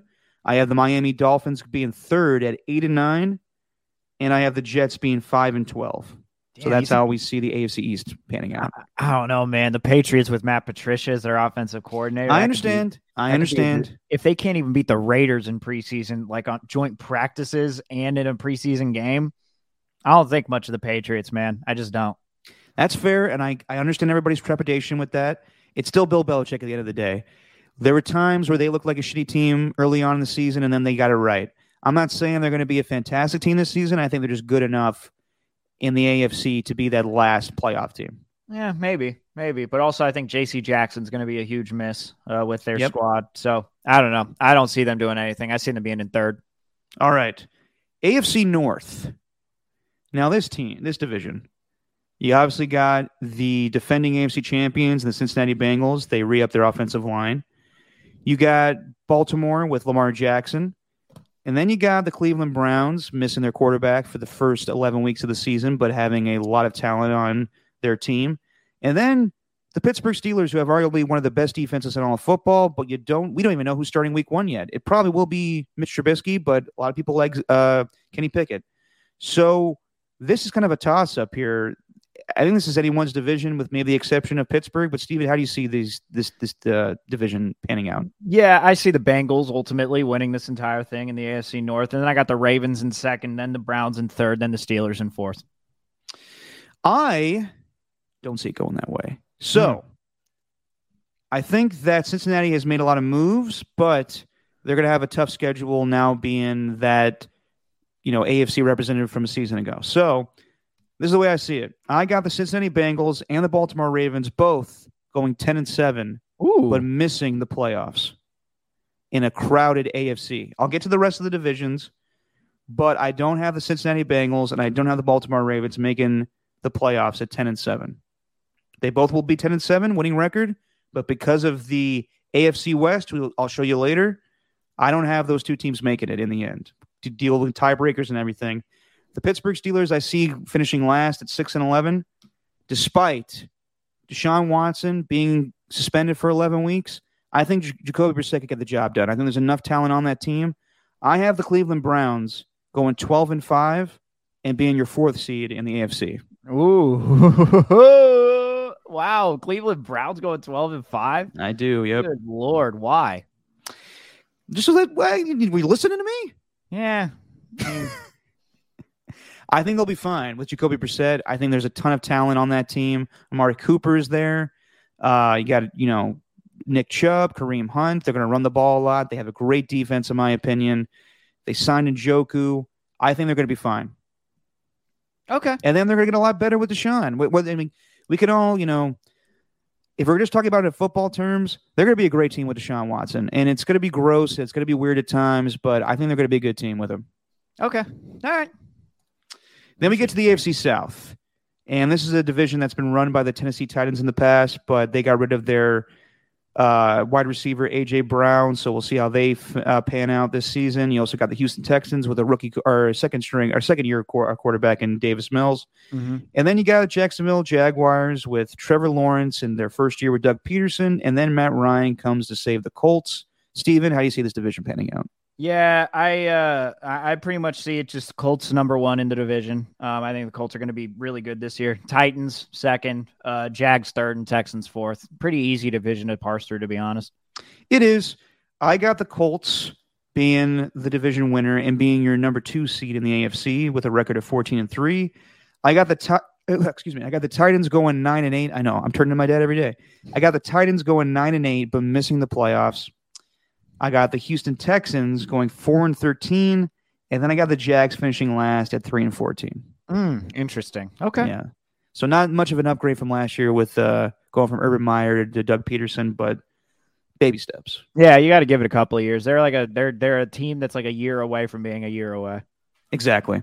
But I think the Colts are. I have them basically the 2 seed next to the Bills, so I think they're going to be a really good team. Okay. And then we get to the loaded AFC West. Not much needs to be said. We all know the moves are made in the offseason. Tyreek Hill's taken away from the Chiefs, but they're still the Chiefs. You got the Raiders trading for Devontae Adams against Chandler Jones. The Chargers adding Khalil Mack, J.C. Jackson, and a lot of other guys too. And, of course, the Denver Broncos getting Russell Wilson. Steven, this may be the most competitive division we've ever seen in football history. And maybe a little much, but it might be. How do you see this turning out? Yeah, this is a tough one. Really tough. Sounds like you don't know, actually. I have been going back and forth on this pretty much leading up to the podcast. I don't know what to do with the AFC West. I really don't. Do you want me to buy you more time and give you my spiel? Well, I mean, you can. I can just give you who I think. I don't feel confidence in it, but it is what it is. I'm just going to go with it. But I got the Chargers winning the division. Look, if they stay healthy, that's a huge if, because a lot of their guys have proven that they can't stay healthy. Like Derwin James and Austin Eckler are huge. Joey Bosa and Khalil Mack, they'll be awesome coming off the edge, but can you rely on those guys to be healthy every single game? I don't think that's going to happen. Obviously they got Keenan Allen, who's awesome. Mike Williams coming back. The offensive line is going to be okay. Justin Herbert, all those guys. J.C. Jackson being an addition on that defense. He's going to be great too. But, man, if they stay healthy, I don't know how the Chargers can even lose in this division. So I'm going to go Chargers. Then I'm going to go Chiefs. Then I'm going to go Raiders. Then I'm going to go Broncos. Now, who amongst them? Obviously, you got the Chargers winning the division, so they'll win. Yes. They'll be a playoff team. Who are playoff teams in the AFC West? I got all 4 from the AFC West as playoff teams. I was wondering if you were going to do that. Okay. I was. Yes, I got all 4 as AFC representatives. I got the Bills as the number 1 seed. I got actually, I think the Chargers are going to be that good. I think the Chargers can get the number 2 seed this year. Like, that's how highly I think of them. I really do. And then I got the Colts being the 3 seed, the Bengals as the 4 seed, and then, as you can probably imagine, Chiefs, Raiders, Broncos as the 5, 6, 7. Okay. I don't know how the hell that's going to happen, but it's going to. I don't know what's going to happen. No, I mean, you're not alone here, man. A lot of people are taking every AFC West team to make the playoffs. Yeah. I just don't see that happening, considering they're going to beat each other up. I think there has to be one team to not make the playoffs in that division. So this is the way I see it going down. The Chargers are very talented, but at the same time, they're very young, and their coach, I don't know how aggressive he's going to be like a season ago, going 4 to 4 down every play, but I do believe they'll be better than a season ago. Their schedule is easier in the beginning of the season as opposed to the end of it. So I do think they'll trip up a little bit in the end. That'll prevent them. They may be the most talented team in the division, but I think they're going to trip up a little bit because they're facing a lot of good teams towards the end of the year. So I got the Chargers as the third team in that division. Follow me now. They're going to go 12-5. They'll finish third in that division. I have then below them, finishing fourth and not making the playoffs, the Denver Broncos. I like what they've done with Russell Wilson, but at the same time, I don't know how it's going to look, and I think that they'll be much improved from a season ago, but just because of the division they're in and the schedule they got, it's going to take time for them to come together as a team and actually have Nathaniel Hackett, get his feet wet from being a first-year head coach.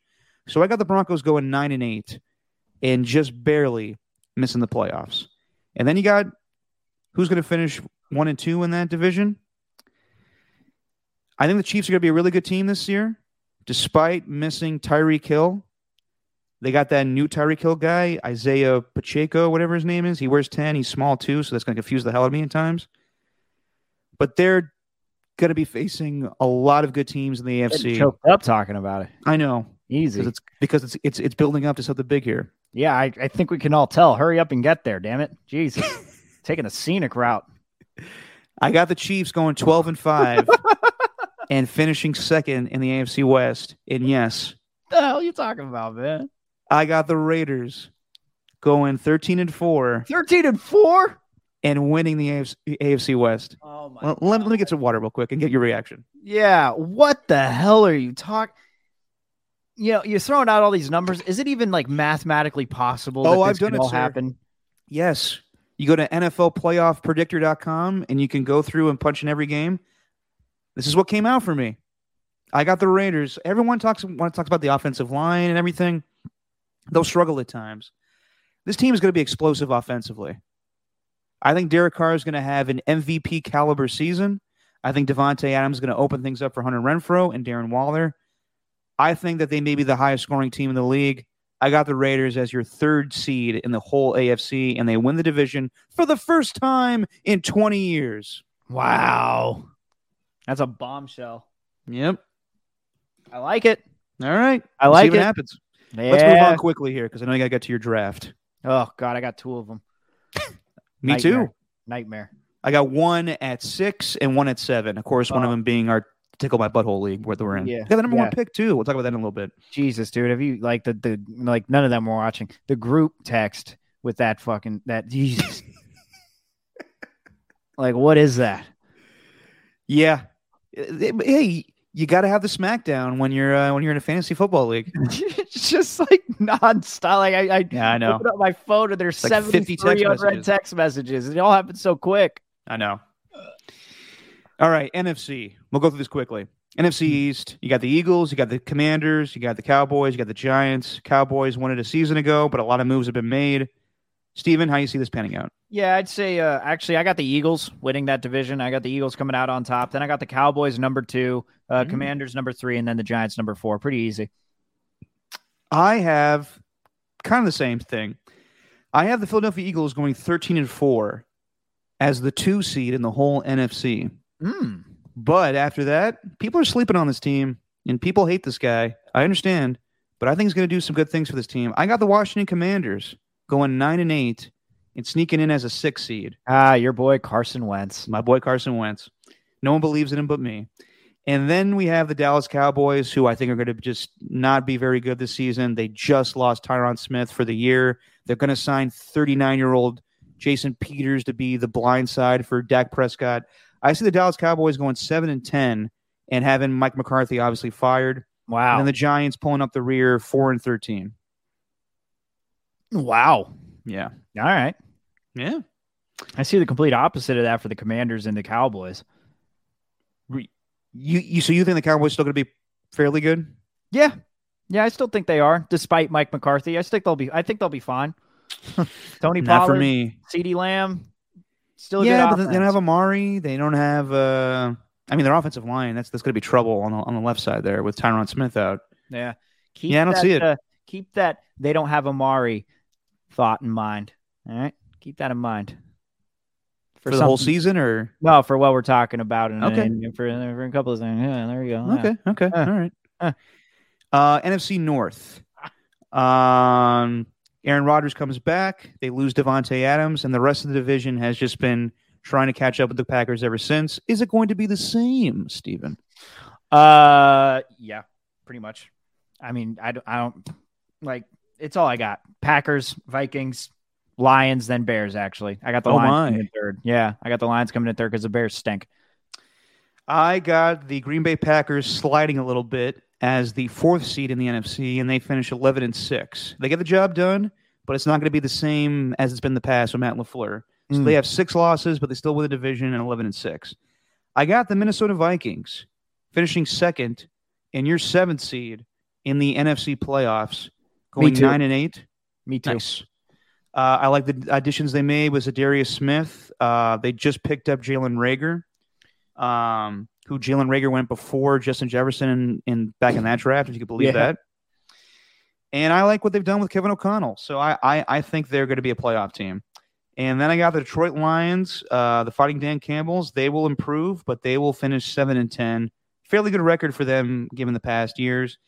And this probably won't turn out this way, but this is just what I have. Chicago is probably going to be the worst team in football. So I got them going 1-16 this season. Jesus Christ. Don't see a lot of wins there. Good Lord. Okay. Yeah. That's one of those ones, though. How can you really predict a win when their roster's so bad? How can you go out there and really say, like, yeah, I mean, they're going to fall into 3 wins. Come on. Of course. And obviously that happens every year. We're like, how did the Bears win that game? They went on the road and beat blah, blah, blah. It happens, but just playing out the season, I'm like, I don't see who they could beat here. Our roster's terrible. Yeah, it's awful. Then we get to the NFC South. Tom Brady returns. The Saints make a lot of big moves in the offseason. You got the Panthers going with Baker Mayfield, and the Falcons, I guess, trying to playing for the future. Steven, how do you see this division panning out? Actually, so I'm a little different than you'd probably think. So, well, first off, Tampa Bay. How are you going to pick against Tampa Bay being first in the division? Of course, they're going to be first in the division. But second, I got the Panthers in second. Then I got the Saints in third. And then I got the Hawks in last in those standings. You got the Panthers being a good team, huh? Yeah. Look, man. Playoff team? I think no.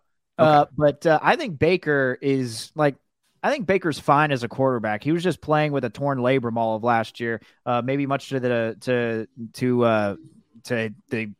whatever. I don't even know what word I'm trying to think of. Chagrin. Yes, but Christian McCaffrey's still going to be back. I like DJ Moore along that side. Now they don't have a tight end, and then on the other side of the ball, I like Shaq Thompson. I like Brian Burns. Their secondary with J.C. Horn. That's still up in the air, but I like their roster better than the Saints roster personally. That's just me. I disagree. I have the Tampa Bay Buccaneers winning the division by default, just because they have Tom there, and they'll still be a good team. They have a lot of offensive line problems. They got Julio, but he's not Julio anymore. They are the 3rd seed in the NFC, and they go 12-5. And then I have the New Orleans Saints, who I think are going to be very good this season. Possibly Jameis Winston's your comeback player of the year. I have them going 11-6 and your 5th seed in the NFC playoffs. Wow. And then I don't see it with the Panthers at all. I don't think Matt Rule is going to make it this season. This is probably not going to happen either, but this is just the way I have it right now. I have the Panthers going 3-14. Wow. And I have the Falcons, just like the Bears, going 1-16. Good Lord. Obviously, they're not going to be that bad, but I can't see how they get many wins this year. Okay. Well, you know what? I don't see how you're that high on the Saints, though. They've got a pretty good roster every here and there. They got a few players on defense, but outside of Michael Thomas, they don't have any wide receivers. Jarvis Landry. Yeah, Jarvis is fine, but he's not great. Chris Olave. Oh, that's right. They do have Chris Olave. I forgot about that guy. Keep in the back of your mind. Yeah. All right. And then we got the NFC West, which features the defending Super Bowl champions and the San Francisco 49ers, the Kyler Murrays, and the Geno Smiths. I'll just refer to them as those teams now. Yes. Well, how do you see this going? I got the Rams coming out on top. I think the Rams are going to be the number one team. It is going to be man. I can't remember the left tackle's name who's filling in now for Andrew Whitworth. Oh, Joe Noteboom. Noteboom. That's right. I was going to call him Boot Camp or something. Noteboom. That's right. Joe Noteboom as a left tackle. But old bootstrap Noteboom. I think Allen Robinson's going to be awesome. Looks like Matthew Stafford's a little bit better. Their run game. See if those guys can actually stay healthy. Obviously, their defense with Aaron Donald and Jalen Ramsey. But then number 2, I have the Niners. And then number 3, I have the Cardinals. Then 4th, I have the Seahawks. I have it the same, Steven. I have the LA Rams. I think they're even better than they were a season ago. And Matthew Stafford is going to be even better. I don't buy anything with the elbow stuff. I think he'll be fine. He's been playing through injuries his whole career. I think he's going to be even more comfortable in this offense now in his second season. And I think Allen Robinson's going to be if Cooper Kupp is the setup guy for Allen Robinson. I think Allen Robinson's going to score a shit ton of touchdowns. Kind of like the same thing with Hunter Renfrow setting things up for Devontae Adams or Darren Waller in the red zone. Right. So I see the LA Rams finishing 14-3 and being your number 1 seed in the NFC playoffs. And this might get controversial here. I got the Niners going 8-9. I don't see them, back and forth with the Jimmy. If Jimmy has to fill in for Trey, I don't see it going well. And I don't see it going well for Trey. I think he needs time to grow. They're going to lose to teams that they're better than. They're a good team right now, but because of the quarterback situation and Trey not having a lot of time to play, I don't see them being a playoff team this season. So I have the Niners going 8-9, and I have the Cardinals going 8-9 and missing the playoffs, and I have the Seahawks pulling up the rear at 3-14. You and I have complete opposite within the NFC. Then, yeah. You only have one playoff team for the NFC West? Yes. I got 3. I know. You got the Cardinals making the playoffs too? Yeah. So I got the Buccaneers being the 1 seed. I just think they're going to be with Tom and that roster. So I got the Bucs being the 1 seed. Then I got the Rams being the 2 seed. The Packers being the 3 seed. I got the Niners being the 4 seed. Then I got That's impossible because they can't win division. What? It would have to be the winner of the NFC East. Damn it! I thought I thought it didn't matter. I thought it just was based on seeding. Didn't matter. That's about the NBA, my friend. Ah, son of a bee sting! I keep on getting those mixed up. Whatever. Then strange those 2 up. Okay. Then I got the Eagles at 4, Niners at 5, Cardinals at 6, and Vikings at 7. Yeah, fairly similar. Yeah, I just don't think anyone from the South is going to do much, but we'll see. Yeah. As far as your regular season awards, let's just do most valuable player. Yeah, we don't need to go through. If the Niners miss the playoffs, I think it's going to happen though. That's going to be nuts, dude. I know. That's not good. I don't think that's going to happen. And someone's going to tell my dad, and he's going to, oh, there's Derek again hating on the Niners. Yeah. I just don't see it. All right, who you got winning MVP, Steven? MVP for the league. I mean, this was tough. Probably Josh Allen. I think I'm going to go with Josh Allen. I don't see there being any other option. Like what? Like Herbert. Maybe Herbert. Maybe Burrow. But I see Josh Allen being. I see Allen being the number 1 guy. It seems like there's no slowing him down. It feels like he's primed for. It seems like he's primed for a MVP type of season. I'm with you. I know it's the chalky favorite. It's the favorite in Vegas, but I'm with you. I agree. I got Josh Allen winning MVP, and he deserves it. If the Bills are the number 1 seed and the best team in football, I don't see how you don't give it to him. Yeah, agreed. I'll run through these quickly. I got Myles Garrett winning Defensive Player of the Year. I got Aiden Hutchinson being your defensive rookie. I got here's a little sneaky one.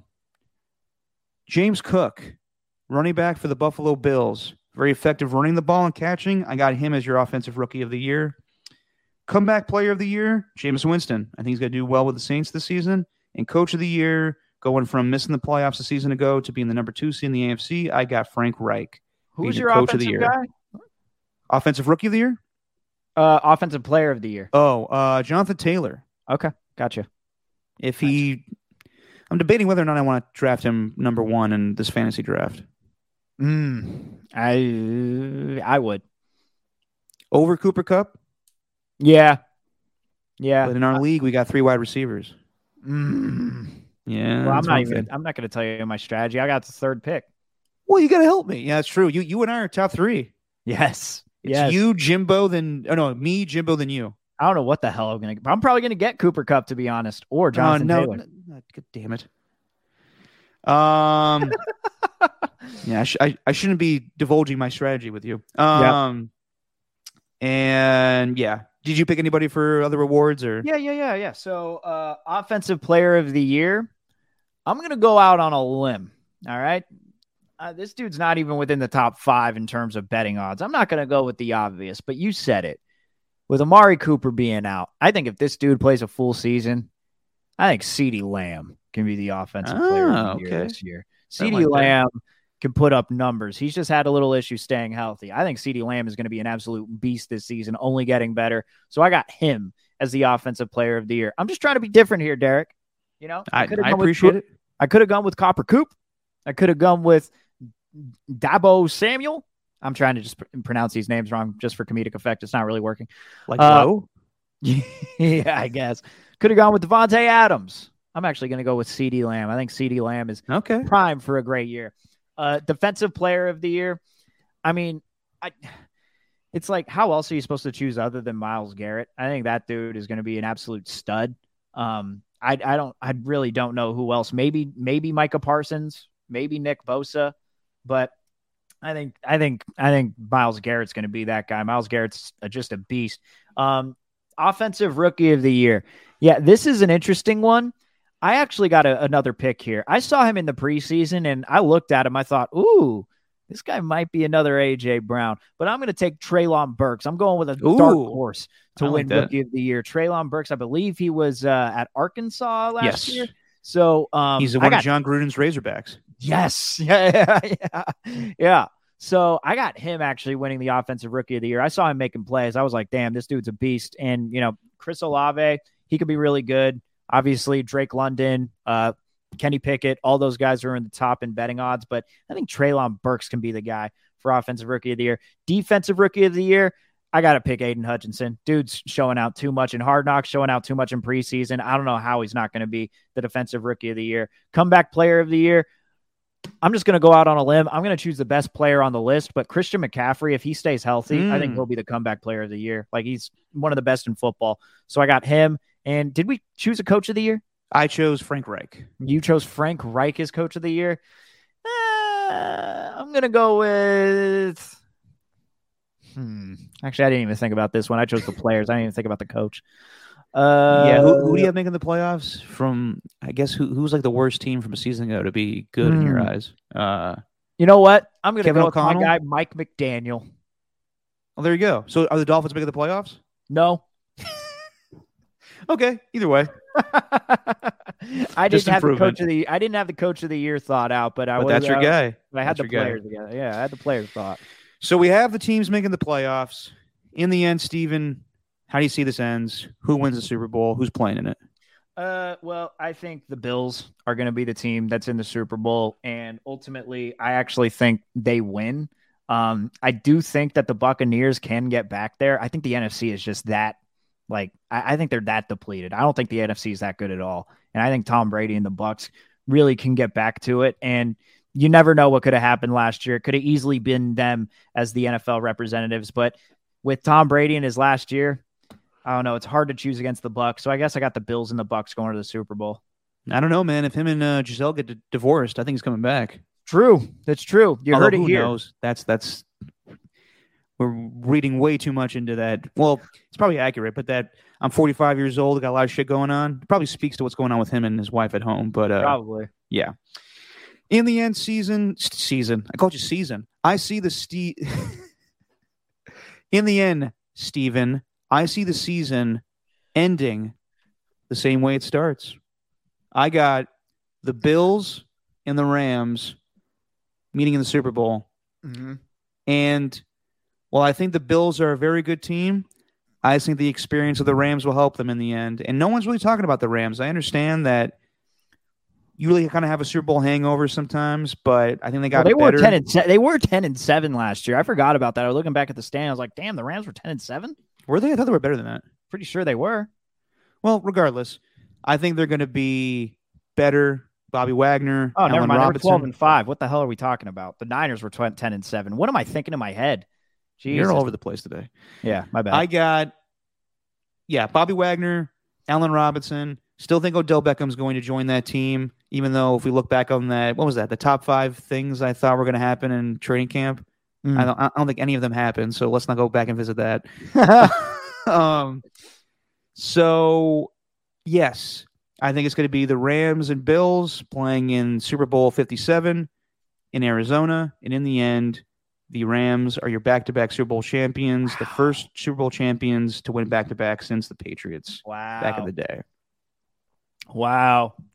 In the end, it's a battle of attrition, though, right? Like, it's just we make all these predictions, and a lot of it is based on health. You just never know. I mean, like, a lot of these teams in the NFC, man, they got that one player. Like, if that one player goes down, then they're kind of screwed. Like, for example, with the Packers. Yeah, like, by the way, and part of my prediction is Jimmy Garoppolo is playing for the Bills. Jesus, what? No, I'm kidding. I'm just saying, like, you don't plan for shit like that, but sometimes things happen. Good Lord. Yeah, but I just, it's hard to choose within the NFC, but, the AFC, there's a lot to look at, too. I just can't wait for the season, man. I want to see how it all plays out. I'm so excited. So the offseason, I think this is the most anticipated NFL season we've had just because of the craziness of the offseason. So many guys changing teams. In your mind, Steve, I keep calling you season. Good Lord. Steven, for the season, who do you think is going to be the biggest offseason move to pay dividends for their team this season? Oh, Steven. Well, I mean, if we're going based off your logic that the Raiders are going to go, 13-4? 12-5. 12-5. Oh, no. What I have? Actually, you're right. 13-4. Yes. Yeah, 13-4. I think that Devontae Adams is going to prove to be the biggest one without a doubt. But, man, Tyreek Hill is right up there. Like, Tyreek Hill being traded to the Dolphins, I think that's going to make their offense that much better. They're going to be just full of speed. But in the end, I think Devontae Adams is going to be the one that really puts the Raiders over the top. I'm with you. I think that's going to make them the highest scoring team in football. On the other side, I see Matt Ryan obviously making the Colts a better team. Russell Wilson, even though I don't have them making the playoffs, I still have him making them a better team. Right. Khalil Mack joining the Chargers, that's going to make them better. It's just going to be fascinating to see all of these new faces and new places, and I can't wait. Yeah. Allen Robinson, even with Allen the Robinson, too. I could see him lead the league in touchdowns, receiving touchdowns. If Cooper Kupp is he led the league in touchdowns a season ago. If he's setting him up on the red zone, I think that's going to be Allen Robinson's go-to thing, a fade corner in the end zone. Yeah. You think he's going to be really good? I think so, too. How good, Steven? Are you thinking of drafting him in fantasy, perchance? Maybe. Maybe not. Maybe. So you and I have how many? So you have a draft. I have a draft. We're in the same league, the Tickle My Butthole League. I have the first pick, actually. I have the first butthole to pick. So, yeah, I'm debating between Jonathan Taylor and Cooper Kupp. I'm not going to tell you what to do. Yeah, I probably shouldn't ask you for any advice. Yeah, what the hell? Go Matt Stafford. No, with the first overall pick? Yeah. Oh, maybe then. Maybe I will, Steven. Yeah, go for Mahomes. Go for quarterback. First pick. No, I'm not doing that. You should. But I do have some sleepers, for advice for you and for the audience. Allen Robinson, I think, is going to be very good. Not really a sleeper, but just a guy to think about. Antonio Gibson. Hate saying this, but with Brian Robinson being shot and unfortunately going to miss some time, I think that's going to give the ball a little more. I'm going to give the ball more to Antonio Gibson, who was a starting running back a year ago. James Cook, my offensive rookie of the year, a guy that could be very good in the Bills' offense. Along with the Bills, I got Jamison Crowder being a good slot guy for them, and then some rookies: Chris Olave and Isaiah Pacheco. This number 10 guy for the Chiefs. He's a running back, but he looks like Tyreek Hill wearing number 10. So be on the lookout for those guys. No love for Breece Hall, huh? With the Jets? You want to do a little quick thing of pop culture catch-up? Sure. Do you have the ticker ready? Yeah. I'll start with you, man. What have you been watching? Well, recently, God, just finished up Abbott Elementary, which is an awesome sitcom. Takes place in a Philadelphia elementary school. Hilarious. Highly recommend that for anybody. Just an easy watch. Then, what was it? Multiverse of Madness. Just watch that. What the hell was that? The Doctor Strange movie, the newest Doctor Strange movie. I always come out of that like, yeah, that's kind of good, I guess, but I don't know if I like it too much. Yeah. So I never really know what to think of Multiverse of Madness or the Doctor Strange movies because of just how trippy they are. And then let me think, what else? Watched Across the Universe last night. Oh, solid. Yeah. I don't know. Jesse You wanted to watch fan it. of that movie? I thought it was okay. It's fine. A little weird. Yeah, a little weird. Have you seen it before? No. Oh, yeah. I saw it in high school. It not bad for a Beatles musical. Yeah. Then Bono could have done better with I Am the Walrus. Cuckoo Cachoo. Have you ever heard Jim Carrey's version of I Am the Walrus? No. By far the best. Okay. Because he's just so goofy. I am you as you are me. Yeah.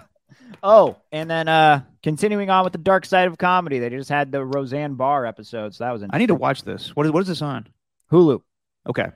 Yeah.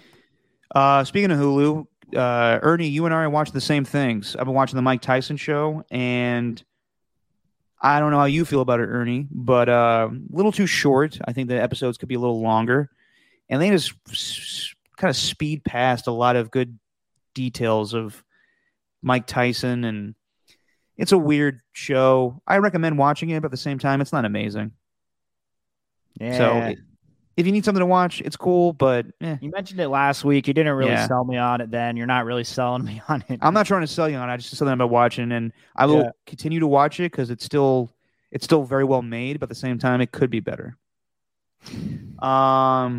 The Tim Donaghy doc, Operation Flagrant Foul, very good. Okay. Very good. So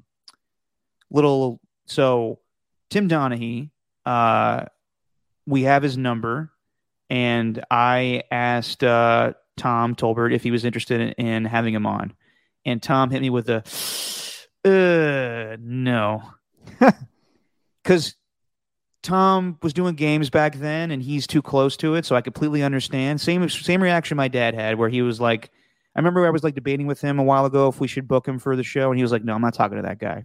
And I completely understand it. Watching the documentary, that man has a delusional past.